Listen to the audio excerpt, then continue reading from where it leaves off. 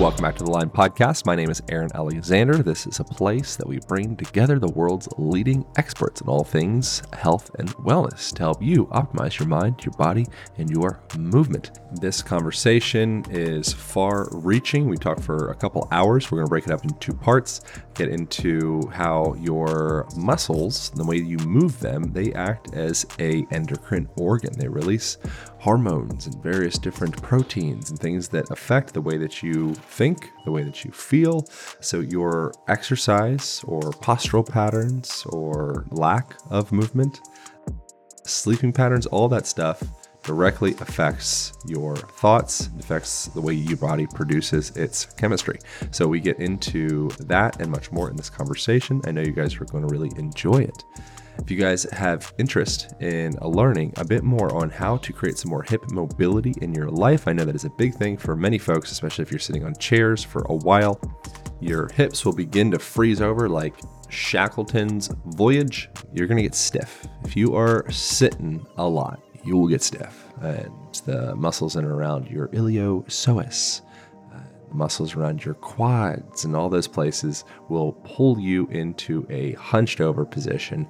And when you try to do a lunge, you try to do some yoga, you try to pick something up and throw your back out because you're rigidly stuck in precarious positions, all that stuff is avoidable. And we break down exactly how to avoid that in the absolutely free masterclass that we created for you. It's about 30 minutes long, and it goes into everything that you got to know on how to open up those hips. It gets into also some fundamental breathing practices and even how you can use your eyes effectively to calm your nervous system or also stimulate your nervous system. We have another great podcast coming up with Dr. Andrew Huberman, where we'll go deeper into that. But check out the masterclass if you have interest in opening up those hips and calming your nervous system.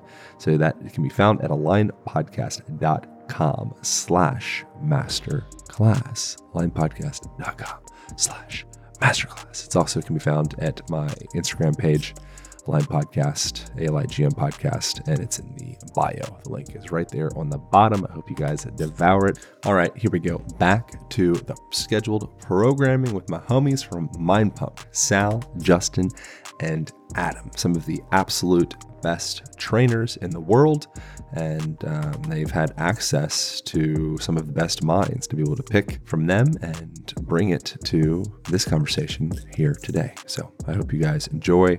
Thank you for reviews on iTunes. That is very helpful, very supportive. If you like this thing, share it with your friends and let the algorithmic gods of Apple or Spotify or whatever know that you're listening and drop a little 5-star review. Okay, here we go. Back to the program. Pow.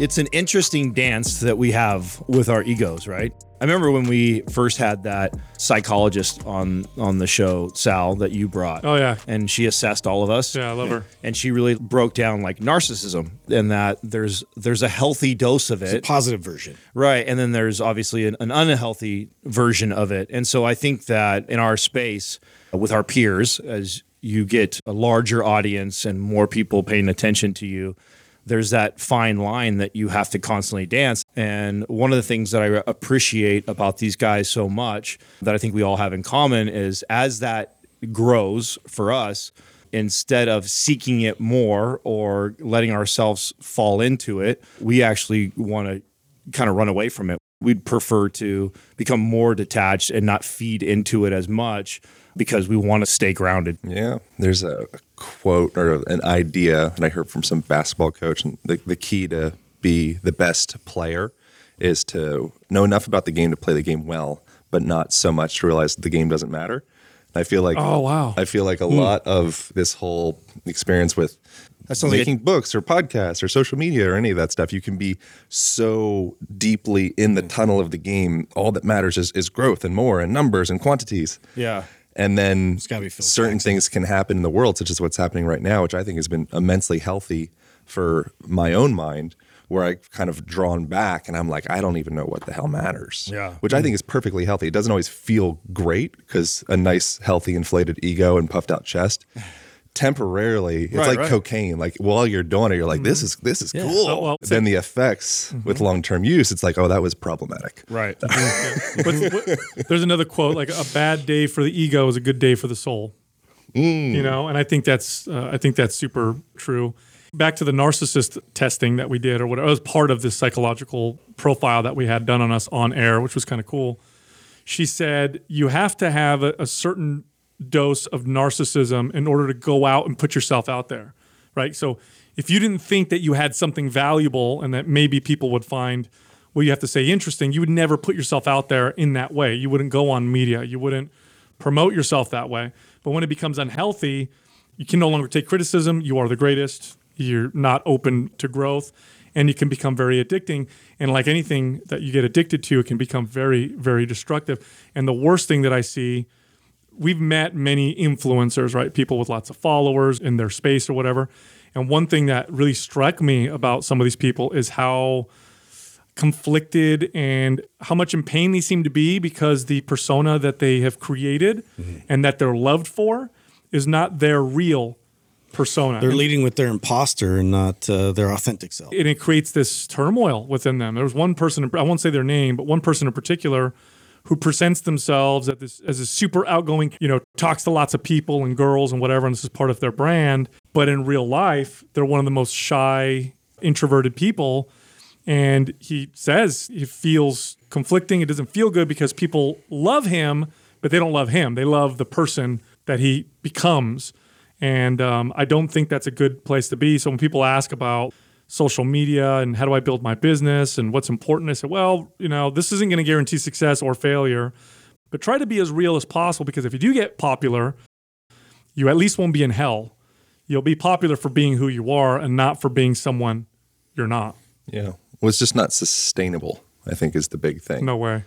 There's some quote around Another this. I quote. don't remember what it is exactly. Just throw it out there. What is this has nothing to do with what I was going to say. I just want to get to the bottom of what the idea was. It's like you can fool all of the people sometimes and some of the people all the time or something But like not that. all of the But people not all the time. I feel like we need a whole wall of quotes to refer to. Yeah, you I can, have one at my house. That's you? what I do. Yeah, that's Oh, why I'm nice. so quotacious. you can pick your friends and you can pick your nose, but you can't pick your friend's nose. I think it's because That's a good one, too. I'm suspicious of my own ideas. I think that's healthy. You just got to be careful, though. Just checking yourself. You just got to be careful because sometimes the quote sounds good out of context, and then you realize where it really came from, like a Marxism quote that you posted not too long ago. that was so I'm good. still in agreement. Like Right, I think it's one of those things. There's an individual, like you could say Adolf Hitler. Maybe Yeah. he had a handful of course, ideas. that Be were like- nice to people. Of course, he Adolf had some Hitler. powerful shit. There's no way that man got to. or Trump or like any people. It's like if you just we're very binary. We're very dualistic. It's Yeah. like You're either in the good or category- bad. Good or bad. Yes. I got it on my cardboard sign. I put it out. Oh. It's it's Even more it's- so it's these days. 8 syllables and then boom. That's my point. It's in a tweet, 280 characters, whatever it is. Like that's my point. And Yeah. that's the way that we communicate because we're trained by the medium. And the medium is the massage. Is an interesting book all about this. Well, Marshall McLuhan. we evolved obviously in tight communities, so we knew everybody, and we evolved thinking of people along those lines. But then when you have media now, and the fact that we can know about a lot of people that we don't know, it's a little bit counter to how we evolved. So if I hear bad news, and I'm in a tribe, right? So we're in a tribe of 15 or 30 people, which was most of human history, and I hear bad news, it's bad news. Because it's affecting me. Like, there's a lion over there, killed 3 people. Yeah. Oh shit, I need to worry about that, right? So we still have that inside of us. But now I read something about something happening, 150 miles away, or 1,000 miles away, or 10,000 miles away, and it still has that effect on me. Like, I'm going to read about a story about a kid that got kidnapped, and it's really terrible. Now I'm going to be really afraid that my kids are. They did this great study. It's one of my favorites to talk about. You remember the movie Jaws? Of course. Great movie, right?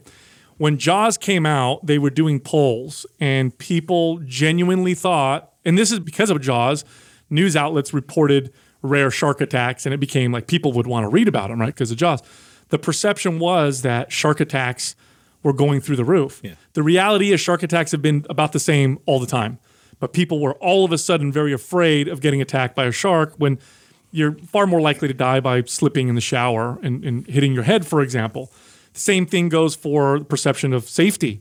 You ask anybody that's like Doug's generation or older, and you say something like, Is it more dangerous or less dangerous now for kids to be outside by themselves? Oh, way safer than when I was a kid. Statistically not true.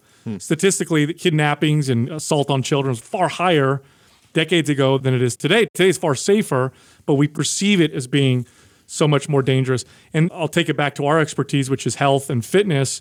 The way that we eat doesn't match the way that we evolved, and so we run into a lot of problems. The way that we move doesn't match the way that we evolved, so we run into a lot of problems. We created a society where our desires to move less, because that made sense a long time ago. Conserve energy, don't injure yourself. Today doesn't make sense to continue pushing that, because eventually we'll be like the movie WALL-E. You ever watch WALL-E? No. The cartoon where the robot guy? Yeah, and the people are like They're basically on like these rascal scooters on one of the spaceships. It's like basically a cruise ship. Yeah, and they're just, that's all they do. That's all they do is drink out of Slurpees. And they don't move, so they're like super obese. Does it exist? So it's always it's a bad idea to bring up Hitler within like 6 minutes of any podcast. That's way too many times. Wow. I'm curious if there is an instance with a human being where it actually is necessary and makes complete sense to destroy any idea or devalue any idea that ever possibly came out of that whole entire person's timeline because of some evil shit they did along the way. Is that a reasonable thing to think? No, actually, I think you have to be careful, because somebody like Hitler, who I think we could all agree in here, that was generally a pretty bad person. Yeah, some rough childhood. Great salesman. Yeah, if you talk about ideas that he had or quotes that he had that may be valid, what ends up happening, I think the fear is, I should say, that you end up validating them in some way. And then people start to look at the other ideas and say, well, these other ideas might be okay. And I think he meant it this way. You're like cracking the door. And not that way. And I think that's the fear. You have to kind of be careful. But I can see how that also goes against reason. People are extremely complex. I mean, you have heroes of ours, for example. You might worship a celebrity or a past figure that did something really great. Right. And maybe you learn later on that they also, do terrible things. Were philanderers or cheated on their wife, or one time they abused someone or whatever. But I thought that they were all good. Like, no, they're human. They're complex, so they probably aren't all good. And somebody might not be all bad, although I do think historically there maybe are some characters that fit in that category. But for the most part, it doesn't. I mean, I think I'm a good person. I don't think I'm all good. I guarantee you there's parts of me that are not good either. Yeah.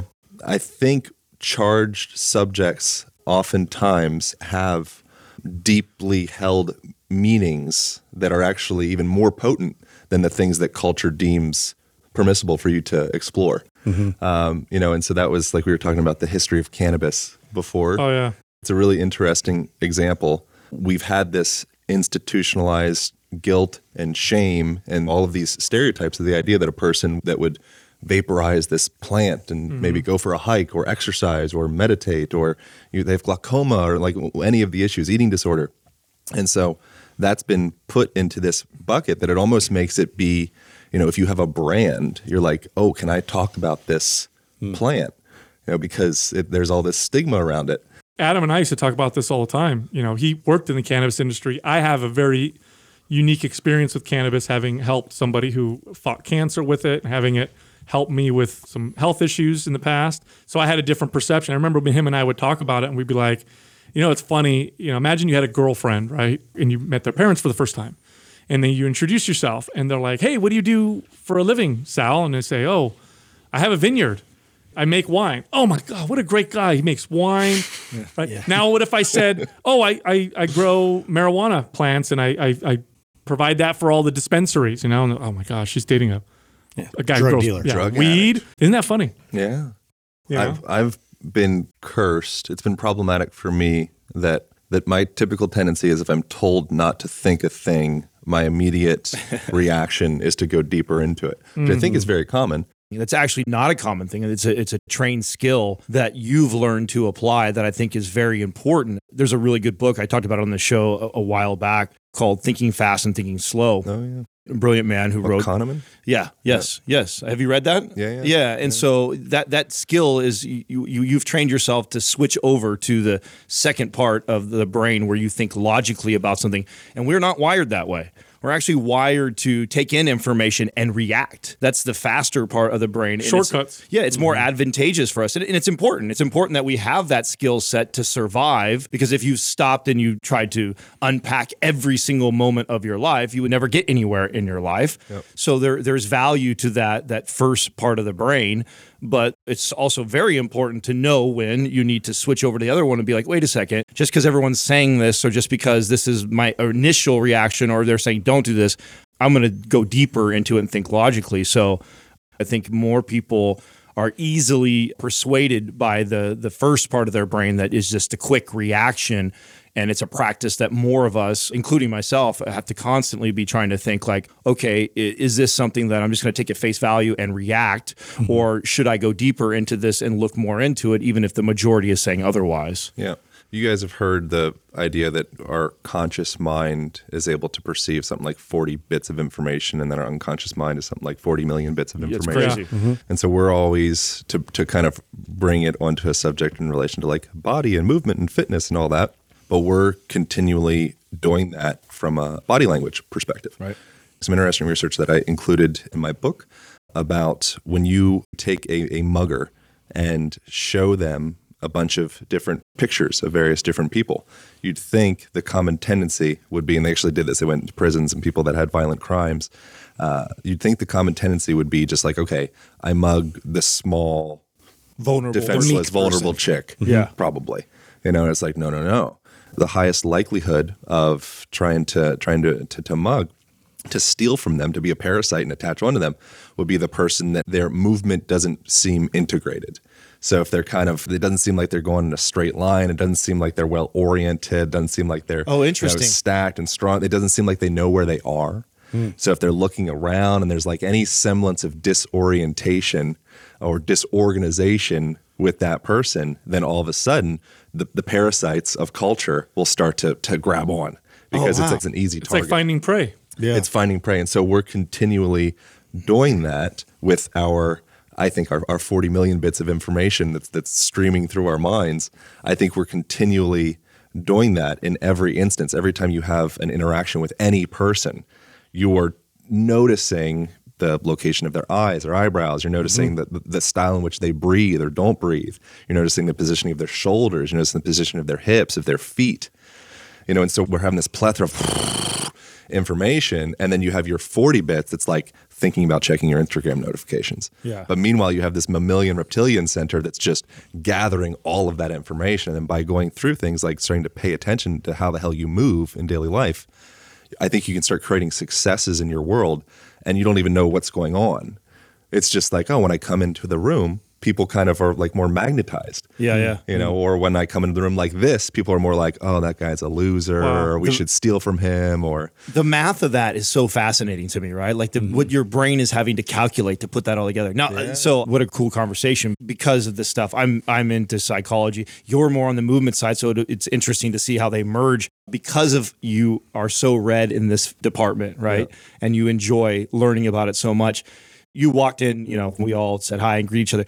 Do you have a tendency to scan the room and read each one of our postures right away? Or does that just subconsciously happen for you? Well, ideally, you'd get to a point with any skill that you'd be unconsciously competent. You guys are familiar with that probably. Like you start off consciously uncompetent, ideally, and then you works your way up the ranks till eventually you get to the point where you just naturally, like MJ, you just, you do something with the ball, you just see the scenario. I'm not at all like MJ with anything, including body language, but nonetheless, he gets to that point. He's never thinking about what he's doing. Right.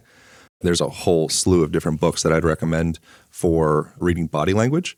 My book has a lot of stuff in there, but if I'm reading a specific book about the thing, I will notice all that stuff.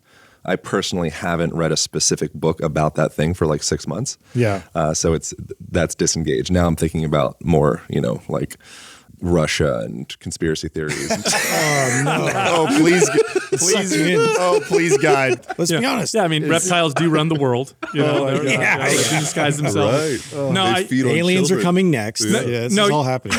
You guys were talking about fast and slow thinking. One of the best ways that I found to slow my thinking down, there's two ways. One is to debate and discuss, because in order to organize your thoughts enough to explain yourself well, and then be able to listen, because you also, in order to debate, you have to listen, right? Listen to the other person. It allows you to work things out. So I love thinking like this. I love talking to people. I love debating people. Some people might say, oh, you just like to argue. The reality is that it helps me think, and I can think things through. The other way is to write. When you write things down, you have to slow down and put things down. And that's why therapy utilizes writing and speaking. Those two tools are very powerful to slow the thought process down and to work things out. That's literally what you're doing. I have another exercise for you, and that is to always question the things you feel most strongly about. Yeah. And that to me is one of the most challenging, because when you start to unpack like how the brain is operating with the fast and the slow part, much of the things that you've decided that this is my truth, it's just because you've had a collection of things that have confirmed your bias. Yep. And so you feel passionately about it. So whenever I catch myself in a debate or an argument or a conversation where I'm getting emotional about it or reacting or feel strongly about it, like I'm already defending myself before you finish your sentence, those are the things that I go back and go really deep in on, because it's like, okay, why do I feel so passionate about I'm right in this situation? And I think that's really challenging for us, because you've already had enough things in your life that have happened that have confirmed that bias, that it's going to be really hard for you to change your mind unless you're open to it, right? Mm-hmm. Yeah, that's why it's one of the reasons why I love fitness so much. I love it for me, but I loved it more for when I trained other people for that particular reason, because as a trainer, I trained people for over 20 years, and I really wanted to help people. I know you do the same, Aaron. When you work with people, your concern is you want to make sure this person does the best. You want to set them up to be able to do the best for themselves on their own, well beyond maybe forever, right? When you don't see them anymore. So if you're constantly working towards that, you end up questioning things as you go through the process. You have to, because I'll work with this many people who my techniques and my recommendations work great with, but then I run into somebody that they just don't. And if I really want to help them, I can't be dogmatic. I can't. It's impossible. I have to question things. And so it forces you to grow. And fitness is such a great way to do it, because it's unassuming and it's not threatening. Yep. You know what I mean? People don't go into fitness thinking they're going to experience tremendous personal growth in all things. They don't think that. They think, I'm going to go get ripped, nice six-pack, and I'm going to look sexy or whatever. But you stay at it long enough, and you learn a lot about yourself. You also learn how to fail. You learn how to take criticism. You learn that pain isn't always bad and struggle is many times good.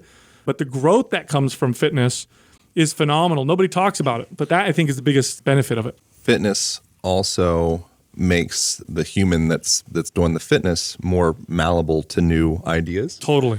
And so we can talk about anything, and I'll just like steer it back to how it relates to the mind-body connection, because that's like where I'm most comfortable. Beyond that, I don't know, So couple things. One, in relation to arguments, that's kind of fascinating. You guys can just bounce off this as if it feels interesting. When we're communicating with each other, typically I don't know a lot about the argument at hand, because I'm just confused with what the hell's happening in the world. But what I can see is I can see body language and the way that people communicate. And that's why you see like a Martin Luther King giving a speech compared to like some present day politician, because I don't want to be, biased in any direction. He goes off of the speech and speaks through his heart, and you can see it in his body, and it's like, you viscerally feel that experience because you're feeling him. And so when we're communicating to each other, if you're a person that is, say, chronically stuck in some, hyperlordotic spine, or you've got the forward head posture, you got rolled forward shoulders, you got valgus, collapsed knees, all of those patterns. I'm intentionally using unnecessary anatomical terminology because there's a direct link in the way that people think, feel, and communicate. Totally. Based off of those anatomical terms. Totally. And so an interesting example of that is a person that goes into a shopping mall, is another reference from the book. When they are pushing a cart, so says research with, specific subjects. So, I don't think anything's a law.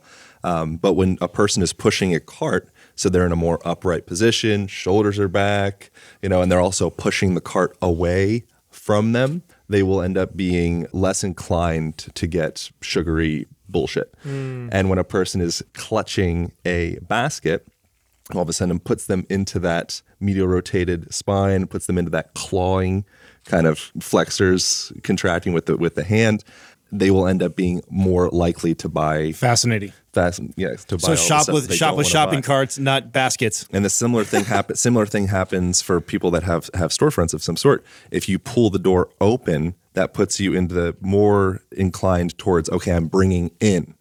If I'm pushing the door away, I'm more inclined to say, I'm starting the conversation with push away. Yeah. And so when I move into that, all of those little subtle, again, that 40 million bits, every subtle little action throughout the day starts to inform the way that we perceive the room, ourselves, this conversation. And so if you were a person that is stuck in that, all the terms, forward head posture and having, the hunchback spine, all that stuff, perhaps you'd have a higher inclination of being more defensive, or maybe feeling like you're under attack and you're already defeated, versus the person that's able, like, before they go into a conversation, they wiggle out their shoulders, maybe they hang from a bar and maybe they do like a little dance and kind of open themselves up a little bit. Maybe they write in cursive, which is, shown to have all sorts of great effects as well, because you're going through that fluid movement.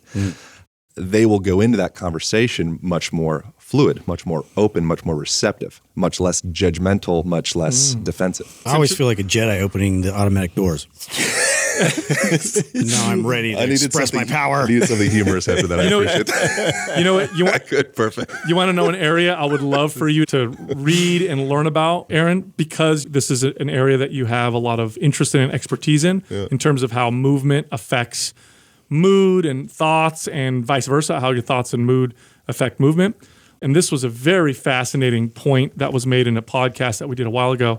Look into religious practices. I grew up Catholic, right? So you go to church, the Catholic church, and there's all this standing, sitting, kneeling, moving, all this ritualistic movement. And we interviewed Bishop Barron, who's a Catholic bishop. And one of the questions I had for him was, what's up with that? Like, why kneel on the ground to pray? Why do all these different things? Yeah. And he said, I thought it was very wise, it's how you integrate the body. Yeah. All the movement is how you integrate the body, which allows you to, in their words, integrate the soul. And being a fitness expert, I thought, oh my gosh, that's brilliant. There's a lot of wisdom in spiritual practices and in the culture of movement that they have. And every single one of them has different movements and practices that they do that are very characteristic of that particular religion. That's the value. People were tapping into that before they knew anything. It also links you into, so it does a handful of things, and more than what I've picked up. But another one is it moving in synchrony with any group of people, i.e. like a military marching. Oh, right. So if you see the march and everyone's legs go at the same time, or you go to a Taibo class or some kind of aerobic class or any of that stuff, the reason that those cultures or sometimes cults get so big and powerful is because you're extending the organism beyond the individual. And so you start to become in sync with other just by witnessing your movement happen in tandem. And so when you go into that church, what you're doing is you're connecting with beyond your lonely, isolated, individualistic self, and you're going into something bigger than you. Well, you're quite literally, from a neurological and emotional perspective, becoming the group, because we're all moving together. And then beyond that, I think if you get more spiritual about it, the group is a part of the grander community, is a part of the country, is a part of the world, it's a part of everything. And then eventually you have this where you pop out of I, and you go into something that's bigger than just this skin bag. And by moving in synchrony, it creates the potential to feel like you're starting to almost like merge with something bigger than your individual skin bag. I used to have a wellness facility, and in there I had rooms that people would rent. And there was this massage therapist who worked there and rented the space for a long time, and she was exceptional. She was very, very good at what she did. When I first got the wellness facility, I was at least open enough to bring different modalities in and respect them, but I still was extremely ignorant to what they did. She would say things to me like, people store emotions in their body. And I remember thinking, that's so silly. Like, it's in your brain. What are you talking about? It's not in your body. And then she would talk more about it and how she would find a tight area in a person's body and she would work through it, release it, and the person would have a memory that was stored within them or a feeling that they hadn't processed, and they would cry on the table or they would laugh. And I experienced some stuff like that when she would work on me. What's going on there? And I do believe now that emotions can be stored in the body, in the sense that you create a pattern that pattern may be protecting you or whatever from this particular thought. And until you fix that I've pattern, heard that with fascia. you don't process the emotion. What are your thoughts on that? So that would be subject of potential book 2, because I think that's like a topic that a person could spend their whole entire life digging into and still not completely understand it. But the lens that I take from the way that emotions and such are stored in the body is less of a, you have anger in your liver and you have mother issues in your kidney and like very specific in that way, and more coming back to very nuts and bolts, masculine, mechanical. If a person is scared, how are they scared? Right. How are they physically scared? And how's their body? Everybody knows what that looks like. I don't need to describe. Your shoulders go up, your jaw might clench, maybe your wrist clench. You go into like a fight, flight type response. Or you could go into a freeze response, which is even deeper down the chain. So every day you are continually aggregating various different patterns based off of your perception of the way that you interact with the world. So you have a certain, like, you could call it like an identity of self. That's something that these are tangential points. When you first come out into the world as a baby, you are your mom. So the umbilical cord gets cut, but you're like, what are you talking about? I'm still mom. So if I'm hungry, mom's hungry. If I'm thirsty, mom's thirsty. Like there's no separation. Sure. And then eventually you come into a point, which I think that's what they allude to being like the terrible twos, where you're starting to get that rip. You're like, ugh, I'm separate. You're asserting yourself in that way too. Yeah, exactly. That's interesting. And then from that point forward, perhaps, a little before or after, you're starting to structure this story, this narrative of who you believe you are. And so 0 to 7, you're predominantly in like a theta state. It starts alpha delta for the first 2 years, and then you go into this theta, which is essentially like a hypnotic state. And you're just gathering information like a sponge everywhere you go. You're developing these belief systems of who you are that impacts the way that you move in your body. So if you are a person that's like, man, I feel great, and I feel loved, I feel part of something bigger than myself. So people that are part of religions or are married, they end up having longer lifelines, and they end up, being a little bit happier and all that. It's like, wow, man, I just feel, I feel good. I feel in my body. I feel at home in myself. That person's probably going to have more balanced blood sugar and blood pressure, and probably less tension being held in their body. Less chronic pain, right? Less chronic pain, all that stuff, yeah. And then there's perhaps another person. Obviously, there's like tens of thousands of different kind of types throughout this. But on the other scale, be somebody that perhaps they had some big, pivotal, traumatic moment, for example, that all of a sudden they got the signal, and maybe it was like before that age 7 time frame where they're just kind of gathering, and they got the signal that the world is not safe. The floor could fall out at any time. I need to bulk up. I need to muscle up. I need to get strong and protected and show superficially that I'm good enough. I'm loved and all those things. Maybe my shoulders are chronically stuck up in this position where it feels like my shoulders kind of creeping up to my ears. Maybe my fists are chronically tight. Maybe I have this TMJ and my jaws are, and you could isolate that and look at it like more like Western scalpel type lens and go and isolate and say, oh, well, you just got TMJ. You just have some tension up here. We're going to do some MFR, whatever. We'll release that stuff.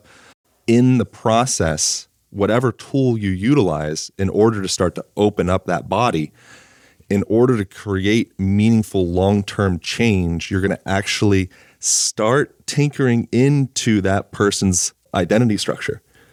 And so if you bring a person that's in a place of I've been held and tense and ready to fight, and I have this physical expression of that, and you start to creep in and start to change some of those toggles and pulleys, that all of a sudden the person gets up and their shoulders drop, and they're breathing through their diaphragm as opposed to up into their clavicles, and they feel like their feet are on the ground.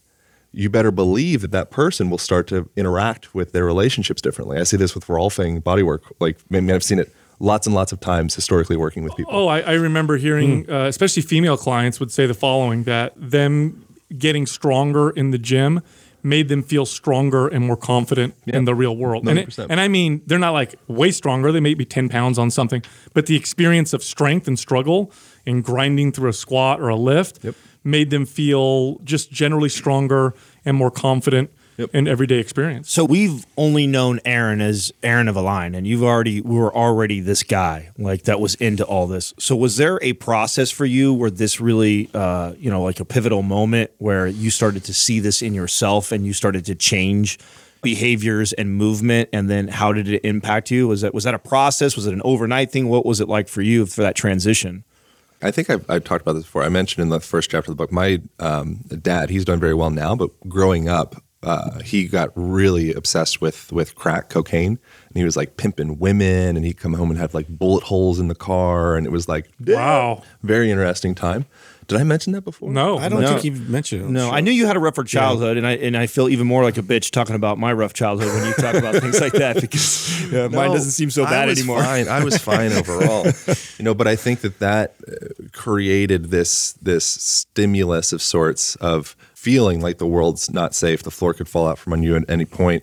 Going into much more of kind of just like clinging in general. Feeling like I would always have like savings of money, and I was just like always planning for a rainy day, and I think that in tandem with being obsessed with bodybuilding, be obsessed with packing on as much muscle as I possibly could, all because I wanted to show that I was strong enough. I think there was a big thing of like being enough, and that would get into probably sensations of like, oh, why did daddy leave me? Oh, because I'm not enough. Right. So I think as a young person, it's you're so narcissistic. Everything's like kind of about you. Right. And so now with social media, everybody's kind of narcissistic. But I think growing up, it's like, okay, dad's just on his trip. He had his own childhood trauma and all of his stuff. And, I placed that on me. So there's kind of this sense of like moving away. And then that kind of led to just doing everything to kind of create senses of validation. And so that going into doing personal training, and then eventually going to like Rolfing school and massage school and studying psychology and psychedelics, I think have been impactful for sure, of kind of unbinding some different nodes in my brain and kind of like pulling the map out and saying, okay, like where are we here? And then coming back and kind of folding the map back up and putting it back in. So I think it's been an evolution of different events mixed with the environmental conditions of the world's not safe. And, now here we are, talking about it. No, I definitely think that we are obviously a product of our childhood, and even as older, mature adults still dealing with many of these insecurities from childhood. Do you have a particular one that tends to resurface in your life that you're constantly having to address because of how you grew up? I obviously, to some degree, crave validation, or I wouldn't put images of myself doing exercises on Instagram, and it's, you can say it's just it's a business. I need to feed myself. But nonetheless, like I chose that route of look at me. I can help you. I can be your savior in a sense. You could see, you keep on drawing it back and giving. I'm not saying that is why I do anything, but you could certainly kind of toss that dart at the board and be like, how does that feel? Is there something to that of like how you got to that point? So people that have a lot of wealth, people that have a lot of followers on the internet, whatever, I think, a lot of that could be drawn back to their seeking some form of validation from the outside world. This was a conversation that Katrina and I had literally last night, and we were kind of going back and forth with our own insecurities that we see. And one of the things I said to her that I've kind of come full circle on it, because I think that there is a positive side to them also. If you use to fuel yourself to grow and be a better person. And then there's a very fine line of not allowing it to rear its head. And do you agree with that? Or do you think that any sort of motivation from insecurity is bad? And I'll give you an example, so give people context of what we were talking about last night. So I've been fascinated with real estate since I was in my early 20s. And, I read several books in my 20s, even more so now as I've gotten older. And Katrina's family, there was times where they were, refinancing their house or trying to make decisions. And I felt like I had the answers for them and nobody asked me. And it bothered me. And so I told Katrina, I said, here, I'm trying to figure out, why does that bother me? And then I also have noticed that there's patterns like this in my life where if people don't think that I'm smart enough in an area, it's also motivated me to go and learn and be smarter and be better at that. So I get that attention that they recognize like, oh shit, this dude knows his stuff in that area.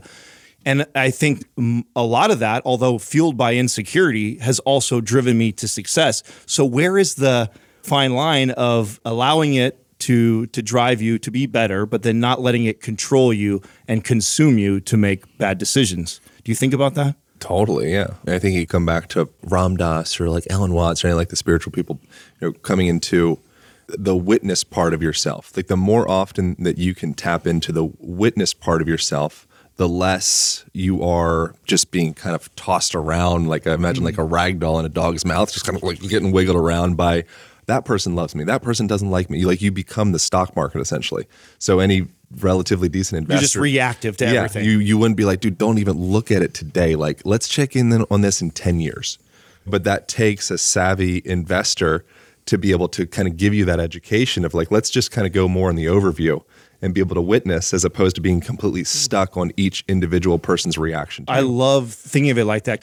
I think that, and this you just validated that, is that the real important thing is the awareness piece, is to know that. Like, I didn't react. Like, it's not like her mom didn't ask me advice and then I was a dick, or I tried to force my information on it. Yeah. I just observed that it made me feel a certain way and then motivated me to want to learn or do something more in that area. So I'm aware that there's work to be done inside and I have an insecurity there, but I'm also aware enough to not allow it to change my mood or just react to it. Yeah. So I don't totally think that being motivated by some of these things are all negative. And I like what you just said. And I think that's true. Like if you are more of a witness of it and paying attention versus just like the stock market reacting to, at things all the time. It's your situation and your context can make you a much better person.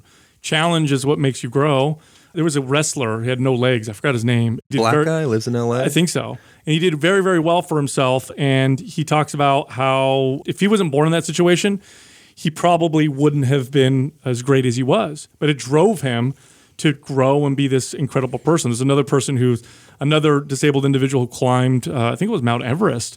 And he said the same thing. I don't know if I would have done this had I not had this particular challenge. So I think you're presented with your challenges, and it's up to you how you use them. Yeah. Does it break you? Does it crush you? Or does it make you a better person? So in that way, your mindset makes all the difference. This is a gift versus I'm cursed. That's all in your perception. You were talking about how you feel and your emotions and how that affects your body. Can you reverse engineer that in the sense that, does it go both ways? In other words, the way I feel on the inside affects how I look on the outside. Can I change my body and then affect how I feel on the inside? Yeah. Well, so Zion, we pulled up that I've actually got to train jiu-jitsu with Zion. No, wow. Yes. That was the first time getting to roll with a amputee. Yeah. His legs are gone from like the femur down. Yeah. So it's like chicken and the egg. Your perception of yourself impacts the way that you carry your movement. And then right back to the other side, you can move yourself into feeling a certain way. So you could look at that from like the postural perspectives is one lens. But you could even say just like your muscular system, it's like an endocrine organ, so it's releasing hormones and proteins and myokines, and, irisin is like the exercise hormone that's helpful with thermoregulation and helpful with burning fat. And, they compare exercise to being as effective or potentially more effective to antidepressants. That's beyond my scope of even having an opinion, but it literally informs the way that you think, the way that you feel. Like anybody knows listening to this, certainly, that if you're feeling kind of shitty and you go do a workout with some friends, afterward you're like, what happened? Oh, 100%. Like, what was that? 100%. And you're like, well, it was a lot of things, man. It was community. I'm connected to something bigger than myself. It was exercising and flexing and pumping this endocrine organ that we call muscle / massaging all of the rest of your organs. It was moving yourself through postural patterns that if you get into like research from Amy Cuddy is an interesting example, which is very contentious. The Harvard researcher, she was the one that studied people going into like the power woman position. Oh, power postures. Pose and all that stuff. Yeah. I mentioned that in the book as well as the contention around it. She was suggesting with the power poses that she had various different samples of people. They had one group of people would go into a hunched over position that I had described previously, and then they would do saliva samples measuring cortisol, stress hormone, and testosterone. And so testosterone is associated with cognitive function, energy levels, feeling strong, confident, all that stuff. Yeah. And then cortisol is like you're wigging out, you're getting ready to fight, flight, all those. And so what she found with that was that consistently when a person be an upright, strong, what I would call aligned position, then they end up actually increasing their testosterone levels and decreasing their cortisol levels. And then the inverse would happen when a person was in more of a hunched over kind of position, which is essentially submissive. Yeah, where this gets into book 2 as well. And then I get into book 1, but I want to go deeper into it. Depression is the number one leading cause of disability worldwide presently. Yeah. So, is alluding to Marshall McLuhan, medium is the message is like a big idea from him. So when we are in this room right now, or school would be an even better example. When you go to school, you think that your kids are being educated by the contents that are in the books. Oh, I'm learning math. I'm learning Abe Lincoln. I'm learning poetry. Mm-hmm. What you are actually really, truly being formed by is the positions that you are assuming while you're in that desk, the manner in which you're being educated by, now it's the screens. So that screen education, that is the medium that is actually the overwhelming message that is forming you. Mm-hmm. So we think it's just the contents of what we're getting from the medium, but in fact, it's the medium itself. So when you are a person that's getting all this information and you're inside of a boxed room, maybe all the walls are just white, and maybe you're getting these artificial blue lights. Maybe it's, thermoregulated air-conditioned air. It's always at this one set temperature. Maybe you learn that, okay, I need to raise my hand and ask politely if I got to go pee-pee. Maybe like all of these different things. No moralistic judgment, wrong, right, good, bad, but the fact that you're learning some math along the way, I think is very small potatoes in comparison to the constitution of the mold that you exist in. Oh, I totally agree. Because if you think about it this way, to simplify, right? You have a feeling within you that presents itself in your body. But then the way your body is positioned also sends feedback back to the inside of you, maybe your brain. And it can easily become a feedback loop. No different than when you have a microphone and a speaker. You take the mic, you connect to the speaker, bring the mic close to the speaker, you get that super loud sound, because this speaker's picking up the sound from the microphone, but then projecting it and then picking it up. And it becomes this positive feedback loop that obviously, is very offensive and loud. If you feel afraid or sad and your body forms itself in the way that exemplifies fear and sadness, then you also perceive the position that shows the inside of you, the brain and the body, that I'm scared or that I'm sad, and then you feel it more and your body does it more, and you get this positive feedback loop. And one of the best things you can do with any loop is you have to stop it, interrupt it. Yeah, you have to disrupt the loop. Here's an easy thing you can do. If you're feeling like a bit out of control with negative feelings or whatever, and it may feel silly, it may seem like this is whatever, what do you mean? And I don't want to do that. And what's funny about feedback loops is you want to stay in one, which is interesting.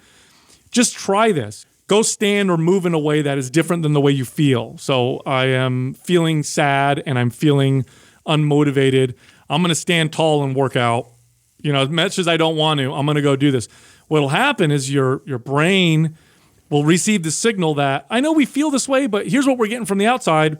This person's standing in a way that tells us that we should probably feel a little bit better. We should probably feel a little bit more motivated. There's a study with, this was an interesting one, where people held a pencil in their teeth. Yeah, smiling. Yeah, which mimics smiling. And because of that, people felt like they were happier. The inverse happens if you put a golf tee in your eyebrows, so you go resting bitch face. Yeah. Fascinating, right? And when you see a person with resting bitch face, quite often they're kind of aggravated more than a person that kind of moves around all jubilant.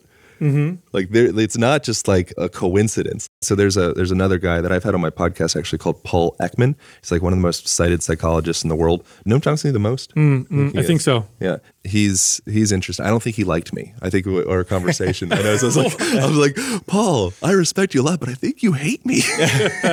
so anyways, he was a fella that studied various different facial expressions around the world, and his perspective went against Darwin's perspective that you would learn certain facial expressions based off of your cultural influence. And then mimic them.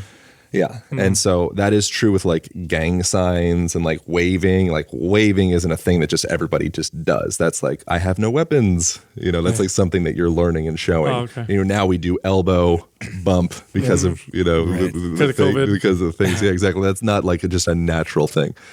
Hugging probably is quite natural, though, is my guess. But anyways, facial expressions, though, he mapped out something like 10,000 different specific facial expressions that had specific meanings to feeling angry, sad, scared, happy, you know, all the different things. And each subtle little change of any of the muscles on your face are indicative of a very specific meaning to the outside world, but also to yourself. You know, and so you see those very, very like overt examples of like a smile or the frown that causes a thing. Well, now extrapolate that out times 10,000 and you have like, wow, like I'm always painting a story with my face, a la freaking Jim Carrey. Why is he so successful? He can contort his face into anything. He's like a savant with playing the instrument of facial expression, which invokes a sensation much like, if not exactly like, a person playing a saxophone. And then you're giving it to yourself. You're giving it to yourself and others, just like when you're playing the sax.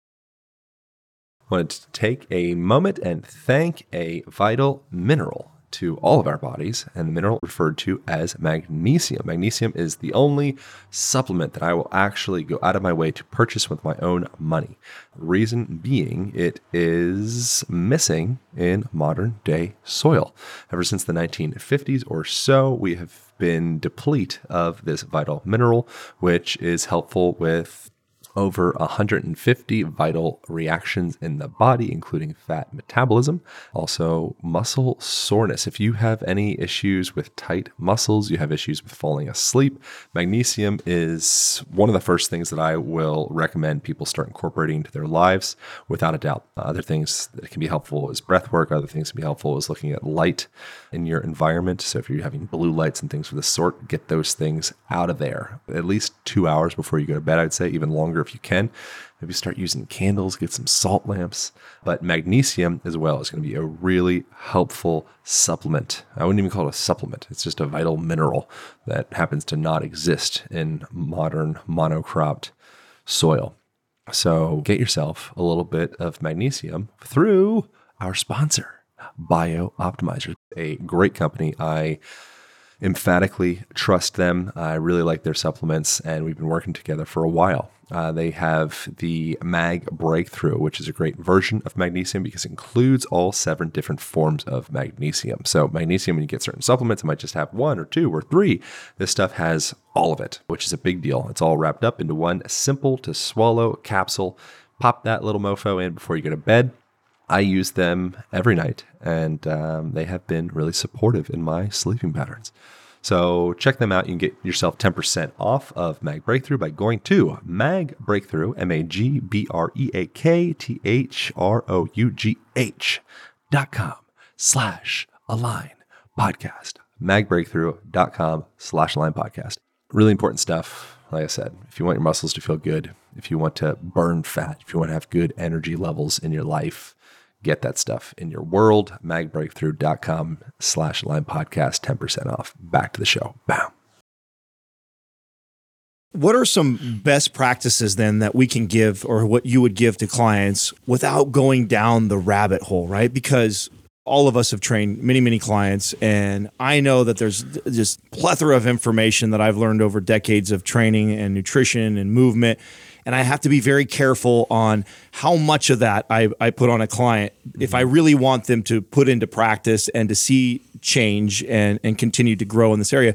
You can get into cold therapy. You can get into meditation, affirmations, posture, mobility. There's so many things. Yeah, where do you start? Yeah, where do you start? And are there small things that you give clients to start with this and make this a habit, make it become unconscious, and then move to this? Do you have things like that? Yeah, that's what the Align method is. So breaking it down, I was kind of crying earlier about how like the publisher's forced to be called 5 movement principles for stronger body and stress-proof life and all the words, and I'm like, I hate this. Like I don't like. I think this is like it's so much more than that. But because people need something to grab onto, you need like a good handle. we do have the second section of the book breaks down 5 fundamental principles that every person ought to have in their daily experience if they really give a dang about driving their body well. And so the first thing that I would recommend to almost every client would be one, walk. Like, you just got to walk more. Anytime that you have the opportunity to like go get groceries, it's like, dude, your family at some point probably made a pilgrimage across a continent. Like, for you to get to this point so you can sit on your ass and order food off of your phone and wait for it to be delivered to your face. So if you have the opportunity, make it be a fun thing to, get some reusable bags or a backpack and like, cool, I didn't get to hike in any mountains this year, but I did a bunch of little mini pilgrimages to the grocery store. While I was doing that, I got sun. Maybe I took my shirt off. I exposed my whole body to the sun. Maybe I took my sunglasses off. So I'm getting that, that full spectrum of light going to my eyes, which is helpful with like, all sorts of things. It helps your body production of neurochemistry. It literally makes you a happier person. Right. Circadian rhythm, all kinds of stuff. All the stuff. Yeah. So that would be one thing. Another thing that I recommend to everybody is just spending a little bit of time on the ground each day. I recommend 30 minutes. So if you're a person that just eats breakfast on the ground, get some big cushions, and you maybe get like a low coffee table. Maybe you go outside in some grass and you're getting sun, you're stacking variables. You got to stack variables. When you're living in an environment where you're very kind of like medicinal, isolated supplement form of fitness and life and all of the things, you're not living life.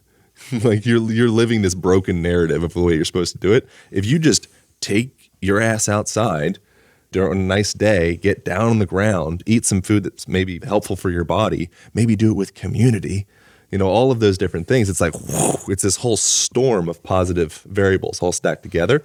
So that's just one thing. Make it comfortable, put your ground territory like near a window or something like that. Get a really comfy rug, maybe get some foam rollers down there, maybe put a yoga mat down on the ground someplace so it welcomes, because you become your environment. Marshall McLuhan, medium his message. So while I'm sitting in the chair here, I'm treating the chair kind of like as though we were sitting around a fire and, I'm sitting on a rock or on the ground. In this case, I'm sitting up on a cushion, my legs are crossed. But the big thing with spending time on the ground, one, you end up, in the book we call them resting postures of repose, which I borrowed from Muscles and Meridians by Philip Beach. But so these resting postures of repose are these natural tuning mechanisms that our bodies have had since the beginning of our evolution. You've naturally squatted all the way down to the ground, then you kneel a little bit, then you might reach your arms up overhead for a little bit to grab something. All of those positions, in this case, just specifically spend time on the ground, lying down on your back, lying down on your side.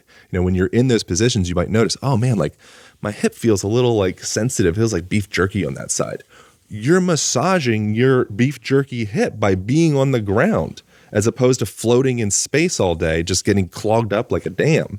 And then when you're going that, you're also taking your hips through a full range of motion. So now you're opening and expanding and contracting those pelvic floor muscles. You literally are a closed hydraulic system that needs to be pumped with regularity.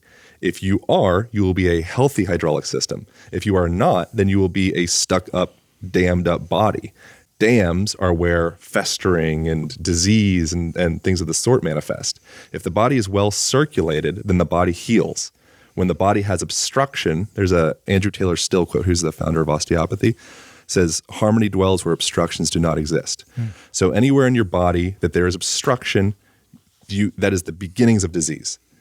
Anywhere where you can open that obstruction, allow new fluid in the form of lymphatic fluid and blood and all the things to circulate and move, your body, it starts to heal. Imagine that. A lot of people, they may have various different issues ranging from whatever the ailment may be. Maybe say they go to Peru, and they do ayahuasca, and it's like, wow, like I got healed of my thing after being in Peru for a month. It was the ayahuasca.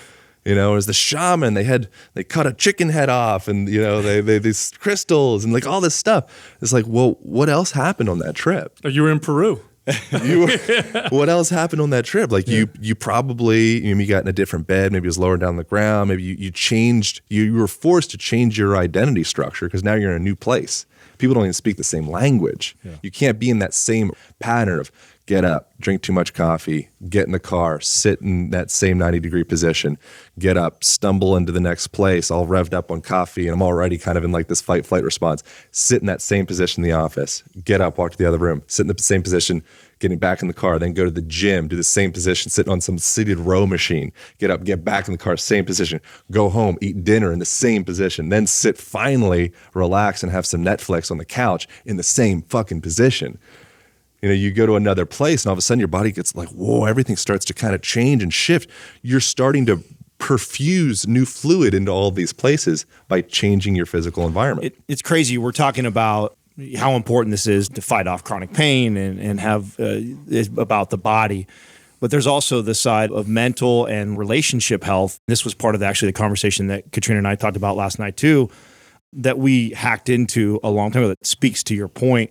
We make it a point to disrupt our daily life and go somewhere out of this environment because of that exact reason. Because I feel the same thing for relationship health. It's very easy to get in the minutia of going through your day of laundry, clean, walk the dogs, go to work, and it's just this cycle that we schedule sex on Tuesday. Right. You start to lose. I love Tuesdays.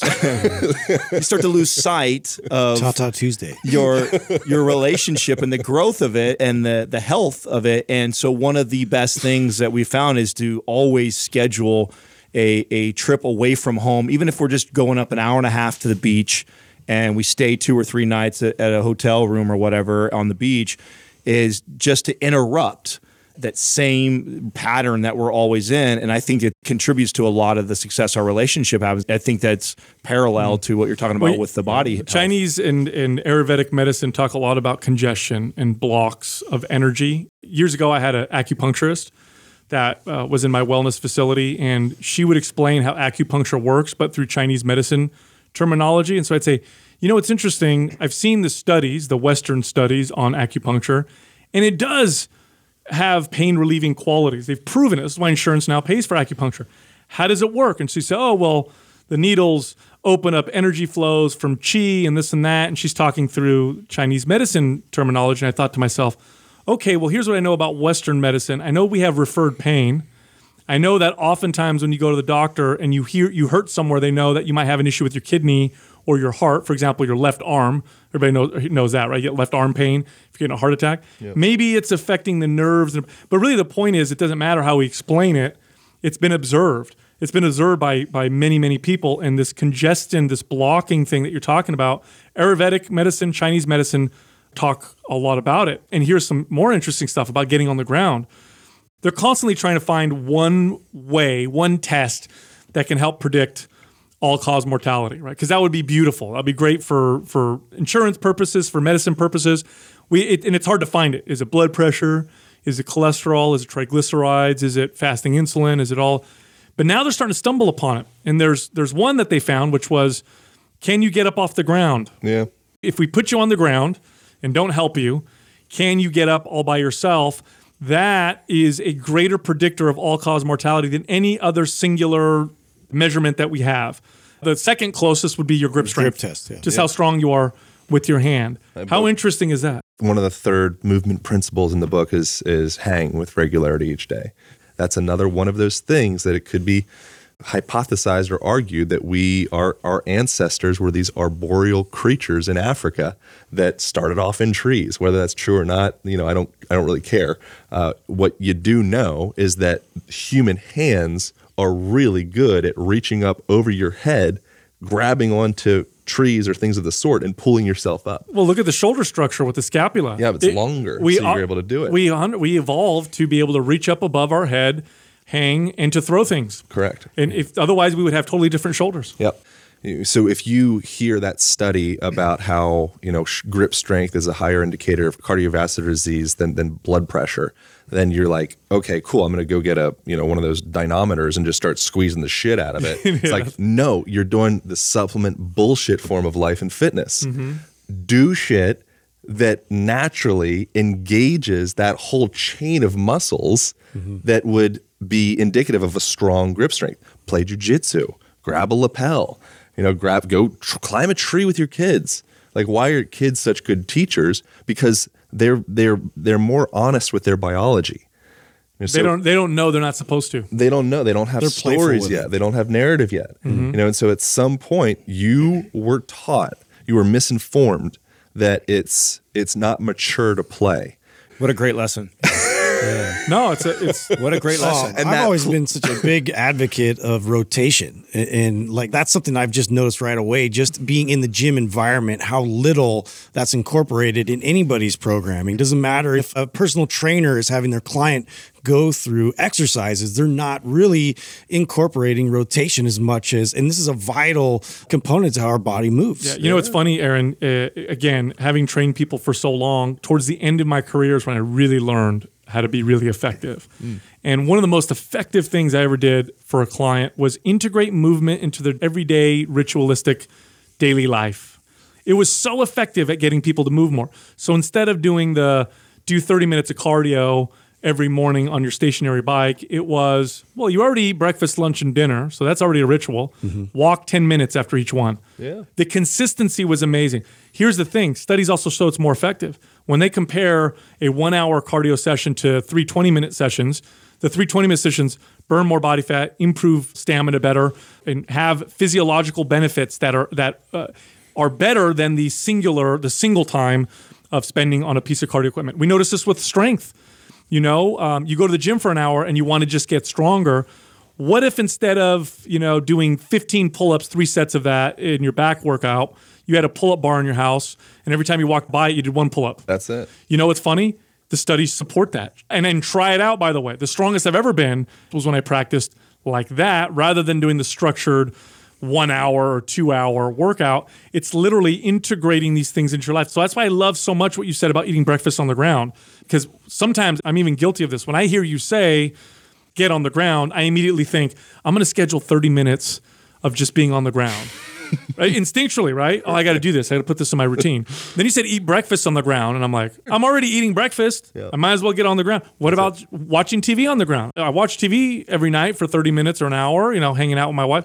Why don't I just sit on the ground instead of on the couch? From a consistency standpoint, people are far more likely to be consistent when it's integrated in that way versus make sure you schedule your cardio, make sure you schedule your weight training session, make sure you schedule your mobility session. It's like, well, what if you just, when you brushed your teeth, you got down into a squat, or you were barefoot and did some calf raises? Or what if you had a pull-up bar in your house and it's next to the TV, and whenever you're watching TV, you kind of hang a little bit and play on the pull-up bar? Way more effective. Yeah. Well, you alluded to the research around the physiological part. There's research to support the behavioral side, that it's more likely to be consistent if you do pair it with another ritual. So, I mean, it's funny. I love that you started with the walking thing too, because we've talked probably ad nauseum on the show about how we used to scoff at that in our early years as a trainer, when a client would say like, "Oh, I walk every day." I'd be walking. You're not working out. Yeah, you're not training. You're not exercising. Yeah, show me burpees, bitch. Yeah, right. And then you look at the way I talk to a client full circle, and that is actually the very first thing that I address. Is just, let's move and let's pair it with something you're already doing.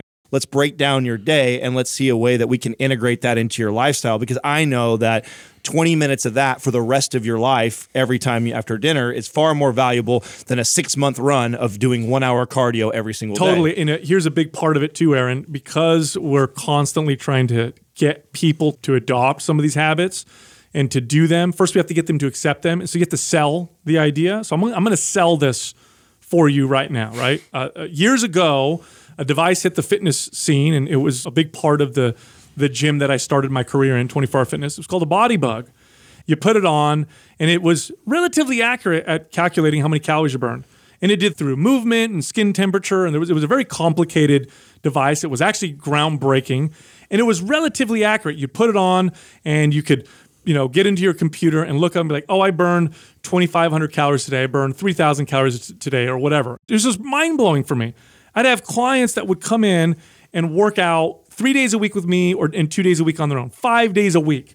They'd put on the Body Bug, and we would look at their calories. I'd pull it up on the computer, and I'd be like, oh, man, what did you do on Saturday and Sunday? You burned like 30% more calories on Saturday and Sunday. Did you work out? Like, I thought you only worked out 5 days a week. Oh, I was gardening, and then I washed the car. Oh, that's when I went to the mall with my friends, and we were shopping. Yep. And I remember, like, it melted my brain, because I'm like, holy cow, 5 days a week you're in here working out for an hour, but then you go to work and do nothing all day long, and you burned way more calories. So here's how I sell what we're talking about. You just want to get lean, do this anyway. Incorporate it into your everyday life anyway, even if you don't care about all the other stuff that Aaron's talking about and what I'm talking about. If you want to burn fat effectively, the most effective way to do it is to incorporate it into your daily life, into small doses, into the rituals that you already have. It's far more effective than trying to do scheduled calorie burn workouts. Yeah, I mean, that's exactly what the intention of making this thing called the Align method, which again, I wanted to call it Align because I have resistance towards dogma. And so as soon as something's called a method, I'm like, oh, no. When the publisher's like, no, bitch, like it's a method. We're selling a method. I'm like, all right, whatever.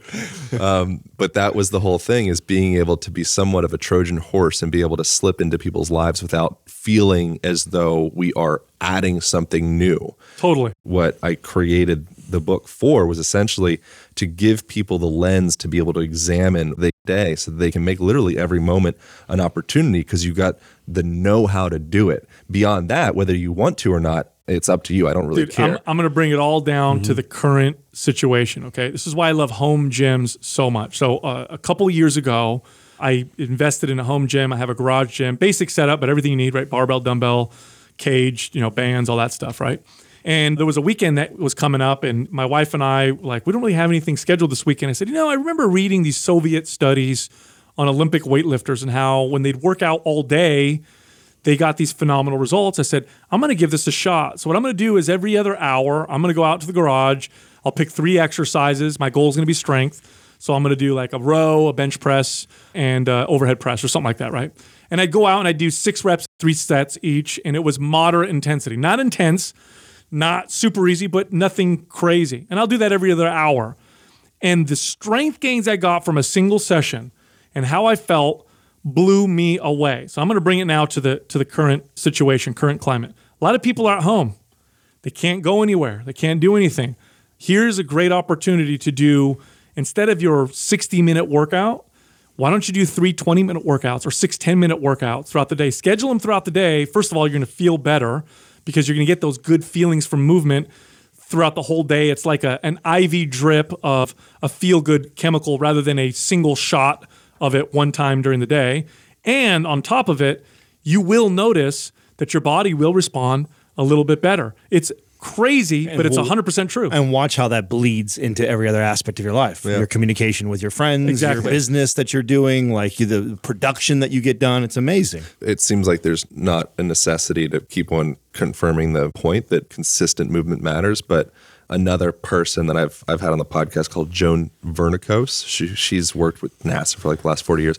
I don't think she liked me either, actually. I think you're so likable though. What are you doing, bro? I think there seems to be a consistent trend with when I do podcasts over the internet remotely, and if it's with a baby boomer, I think there's been a consistent trend where I'm like, I think that person kind of hated me afterwards. I think it's something, maybe I'm arrogant. I'm not sure what it is exactly, but that's what I've noticed. You're polarizing. But I love her. But nonetheless, I like her and I like her books. And one of the things that she pointed out, she was studying the health of astronauts in space without gravity. And what she found was that the astronauts that would do small bits, like little titrates, like you said, like drips of fitness throughout the day, they would age significantly slower. Typically versus the ones that would do like the CrossFit blowout workout in space for 3 hours and just really doing it. And then the rest of the day just kind of float in space, and work with instruments. So the people that would do that, they would go through literally this rapid aging process where their bones would become less dense and their muscles would atrophy and cognitive function CrossFit would decesn't decline. even work in space. Boom. That's a quote. That's funny. But so what's really interesting with that is it's like the same analogy, Sal, that you were referencing, I've referenced before, describing it as like you wouldn't drink all of your water first thing in the morning or 3 days a week. So you wouldn't say, okay, cool, I want to have a gallon of water a day, whatever you want to have. But you don't smash out 2 gallons on Tuesday and then another 2 gallons on Thursday. It's sips, and so those systems are literally congruent. They're working with each other. You drink water, you eat food, and then you move it through your body. So that all of those systems are integrated, and they're all based off of continual movement. And so if you start to look at things like that, like, okay, cool, while I'm having this conversation, maybe we could do a walking meeting. So throughout the day, like, where can I start to fill how can I just make my day more efficient, better, more productive, more happy, and not lose any of the progress that we were doing, or lose any of the productivity? And so if you go for a walking meeting with you your actually people, get more productive. You get more productive. Absolutely. And you start thinking outside of the box. And so if what you need is your employees or yourself to be more of like a Scantron type thinker, you have the information already, you just got to jot it down. Studies show that sitting in that, sitting on the chair, or I would recommend being on the ground, and just being focused in and getting it done, you can access that information quite fine, even more effectively. But if you want to start thinking outside or divergently thinking, then you need to diverge your body out of that same stuck, focused, convergent position. I don't know if convergent and divergent exactly work in that as far as like describe movement of the body, but when you move the body in a way that's not just the standard mold that we get when we're sitting in chairs all day long being cogs in a wheel, when you go outside of that, Steve Jobs, he had walking meetings with everybody. And so it's like you start thinking of things like, man, what if we made these computers different? I have all of this intrinsic information that's already in my brain, and the way that I've been formed is such that I can kind of treat myself like a catalog and just go in and sit and go through the catalog. But if I start to move a little bit differently, then I start bucking against the system. And then I start becoming somewhat of like a revolutionary. But it could potentially start from actually the way that I move my body, because as I move my body, I'm moving my mind. Yeah, there's many systems of adaptation of the body that react and adapt better when it's small doses and frequent. The way your skin tans is a good example. Going outside and getting just absolutely hammered by the sun isn't going to give you a great tan like going out and getting doses of it throughout the day. The way that we learn, it's better to, rather than doing 1 8-hour class and trying to learn everything, doing 8 1-hour classes throughout the week is probably going to be more effective. Yeah. And the way you build muscle. The way that we designed our MAPS programs, for example, is how we've observed that frequency just works better for most people. I identified this with blue-collar workers in my family who didn't work out, but my mechanic uncle had muscular forearms and my mail carrier aunt had great-looking calves. Everything else looked out of shape. I couldn't figure out what was going on. It was because of that frequent stimulation.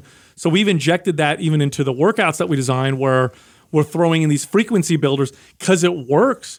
And even from a superficial build muscle, burn body fat, these frequent levels of stimulation, these small doses, they get your body to get in shape more effectively. So it's something that we often don't talk about. I know fitness tends to be designed around hard, intense, singular sessions and then rest. And I know bodybuilding was like hammer your biceps on Monday and then wait till next Monday to do it again. Doesn't work nearly as well for people to do it that way. Instead of doing 20 sets of Monday for your biceps, why don't you do 5 sets 4 days a week? Yeah. And see what happens. And start looking at your fitness, which I always do fitness in quotations because I think it's kind of a funny word. You're fit for whatever you do. If you're sitting on a computer, hammering out tweets all day, that's how you're going to be fit for that. You're fit for that. You'd be better at that than a person that's climbing trees and stuff. So first define what your goals are. And then from there, if you have a vision, then you can define what the best approach or route is. Yeah. What's method 4? Oh, hinging from the hips. Okay. That's a really important. big one. Yeah, so Speak really to that. Leveraging leverage. Give me a lever and I can move the world. Who said that? Archimedes' lever, yeah. There you go. I've got all these levers on my body. I've never been taught to take advantage of any of them. So that's a big thing, is understanding. If you've ever done any kind of martial arts, you can understand that the difference between my hips being just half an inch this way or that way. Oh, huge difference. Is all the difference in the world. Because you've granted yourself the power of leverage. So as you are moving through the world, you can do certain things. You can make it so literally your whole entire day is like an opportunity to make yourself better. Like I truly 1,000,000% believe that. And one of those things is when you say you pick something up off of the ground, maybe you're chopping vegetables, maybe doing anything, you can start to play with those basic mechanics that you would learn. I'm sure you guys teach in your MAPS program. I'm sure if anybody's ever had a trainer or read a Muscle and Fitness, they'll talk about hinging those hips. So nice long neutral spine and driving the hips backwards. As you're doing that, you're starting to be able to activate all of the powers of the hips. If you don't do that, then you're going to be outsourcing more of that energy into the knees and into the quads and into Low back. thoracic spine and all these places. Like you're not doing it right. You're trying to lift your car up and you got Shortcut. the lever thing. Yeah, and it's like, dude, who gave you a 3-inch lever? It's like, I have a 6-foot lever in the garage. Right. Like, do you want me to grab that for you? Yeah. It's like, oh no, I got this thing, and you're like, you are so ineffective at picking your baby up off of the ground. So what are some simple best practices? I mean, I could think of just simply, you already touched on getting on the ground, just you being down in a squat. I love to talk about squat and scroll, right? Practicing if I'm going to get on my phone and I'm going to go on Instagram or whatever, to drop down into a full deep squat. I mean, you're practicing the hinge there. With working with clients specifically, I give you the mechanics. I give you a few basic examples like, okay, here's how you do it. Yeah. Now, what I'm really interested is, can you start to be curious about making this happen in your daily life? Got it. What do you do become with it? creative with your movement? Yeah, anytime you pick something up, you hip hinge or You whatever. know exactly how to do it. Whether you do it or not, totally up to you. Do you know how to do it? Right. Most people would say, I don't know how to do it. Right. And if you really look, if we got 1,000 people in here and everybody did a squat, I mean, all 4 of us would be like, oh man. Yeah. Majority. Bad. All bad. Oh, it's one of the fundamental things you have to teach as a trainer is how It's to the foundation. bend here, not here. Bend here. And it's like, well, they can't so see in me. our assessment. And so it's like, of course it is, and so it's like, why was that not in your assessment as a 8-year-old? Because we've designed a world where you don't do that. You lose it. You don't do that. You lose that. And then you start blaming your body for failing you. And then you start seeking out to heal this system that it's inherently healing if you give it the proper fundamental raw materials, nuts and bolts, schematics of how the freak to move, how to eat, how to be in nature occasionally. Maybe you can't be in nature. I got to be in this office all day. Bring some nature into your office. Maybe open the window and let that full spectrum of light come through. Maybe bring some plants in there. If you're having pain in your body, it's been shown that people who have access, I know you guys are familiar with this, if they have access to looking out a window or even seeing a painting with nature, they'll have less necessity for painkillers. Yeah.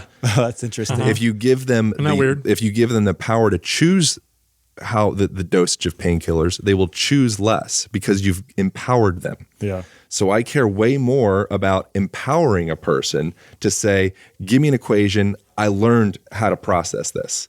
It doesn't matter what it is, as opposed to saying, okay, I don't know any of the, tens of thousands or whatever people that are listening to this.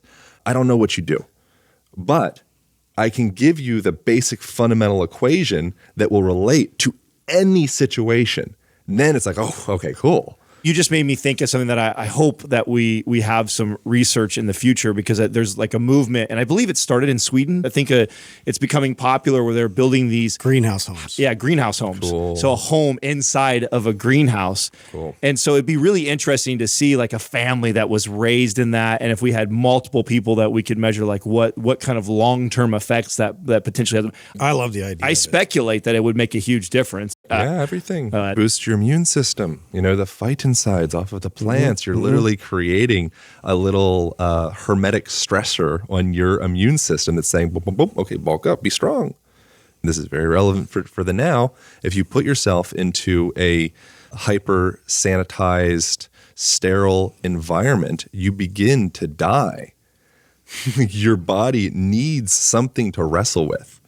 And so if you're continually just nuking your own natural microbiome and skin biome with all of this stuff that just kill it all, kill it all, kill it all, multiply that. You can do that. You can wage war on yourself for a little bit.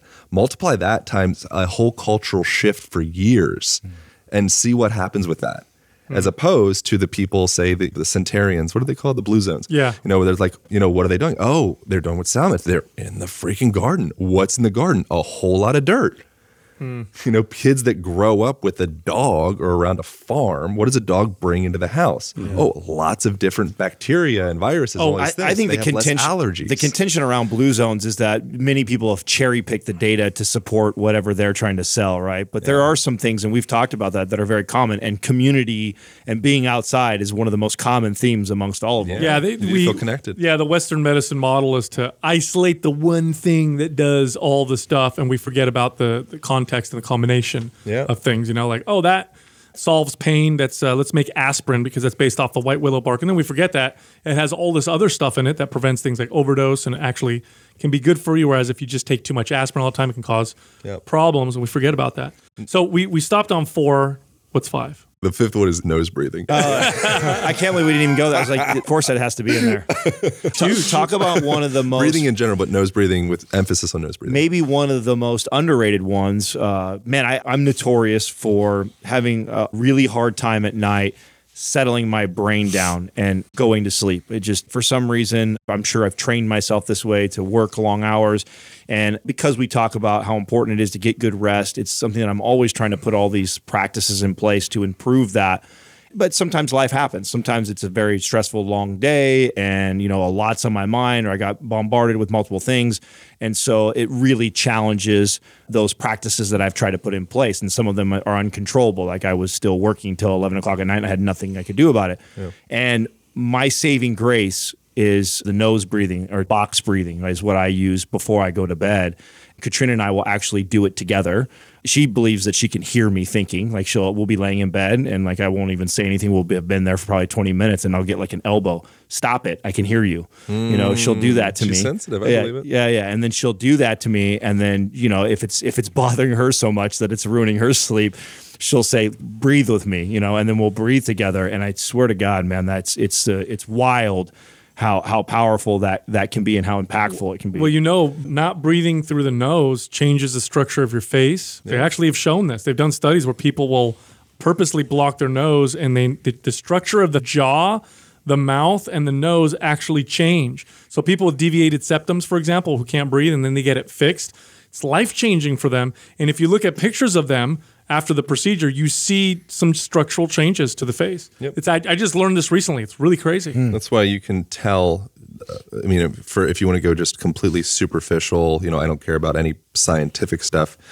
chicks will be more attracted to a guy with a chiseled jawline. Why is that?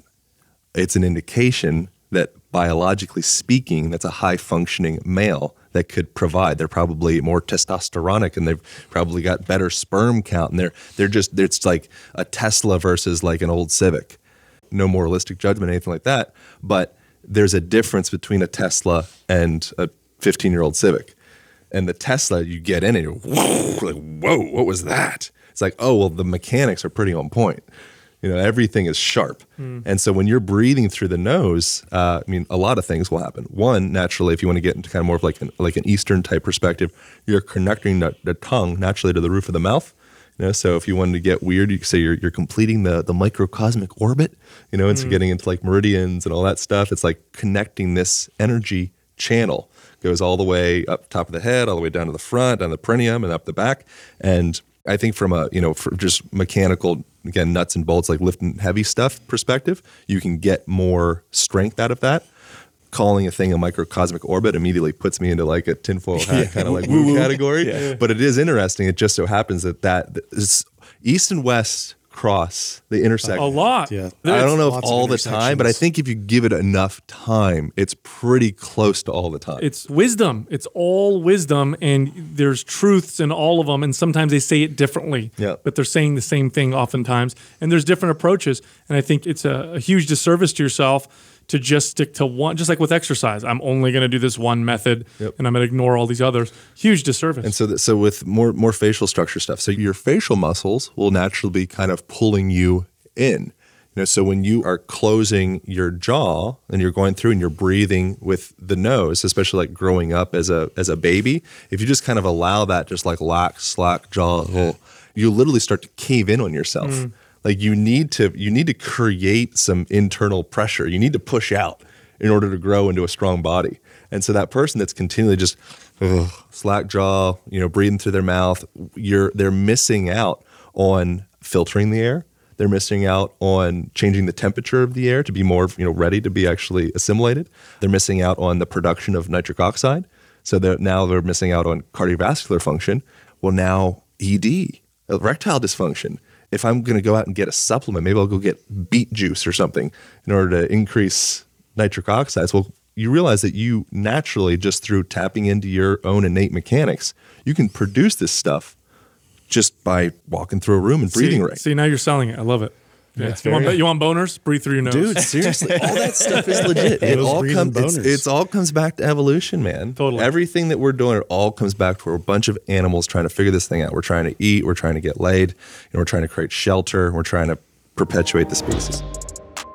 Hope you guys enjoyed that podcast. I wanted to send a special thanks to people for leaving reviews on iTunes, and I want to read a review. If you want to leave us a review, there's a good chance I will read it on here.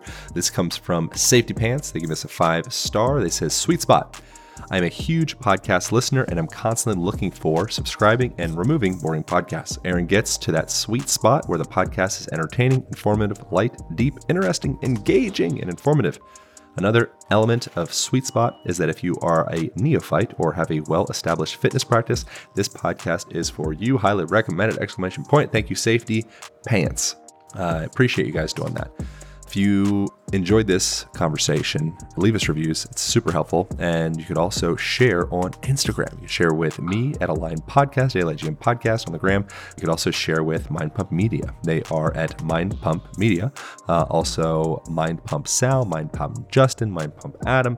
Tag one, tag all, whatever. Just share the stuff out. And if you think it's supportive, you think you could help your friends, let them know about it. Be a good friend. Let them know. Finally, if you want to learn some fundamental breathing practices, breath is the foundation of your life. It's the foundation of your energy levels, foundation of your sleep, foundation of your strength. I highly recommend you jump on to the simple masterclass that I created for you. Go to alignpodcast.com/masterclass. Or you could also go to the Align Podcast Instagram page and find the link in the bio. Thanks for listening. I'll see you guys next week for part 2 of this fascinating conversation with some of the raddest trainers you will ever come across. Mind Pump Media. All right, see you guys. Bye.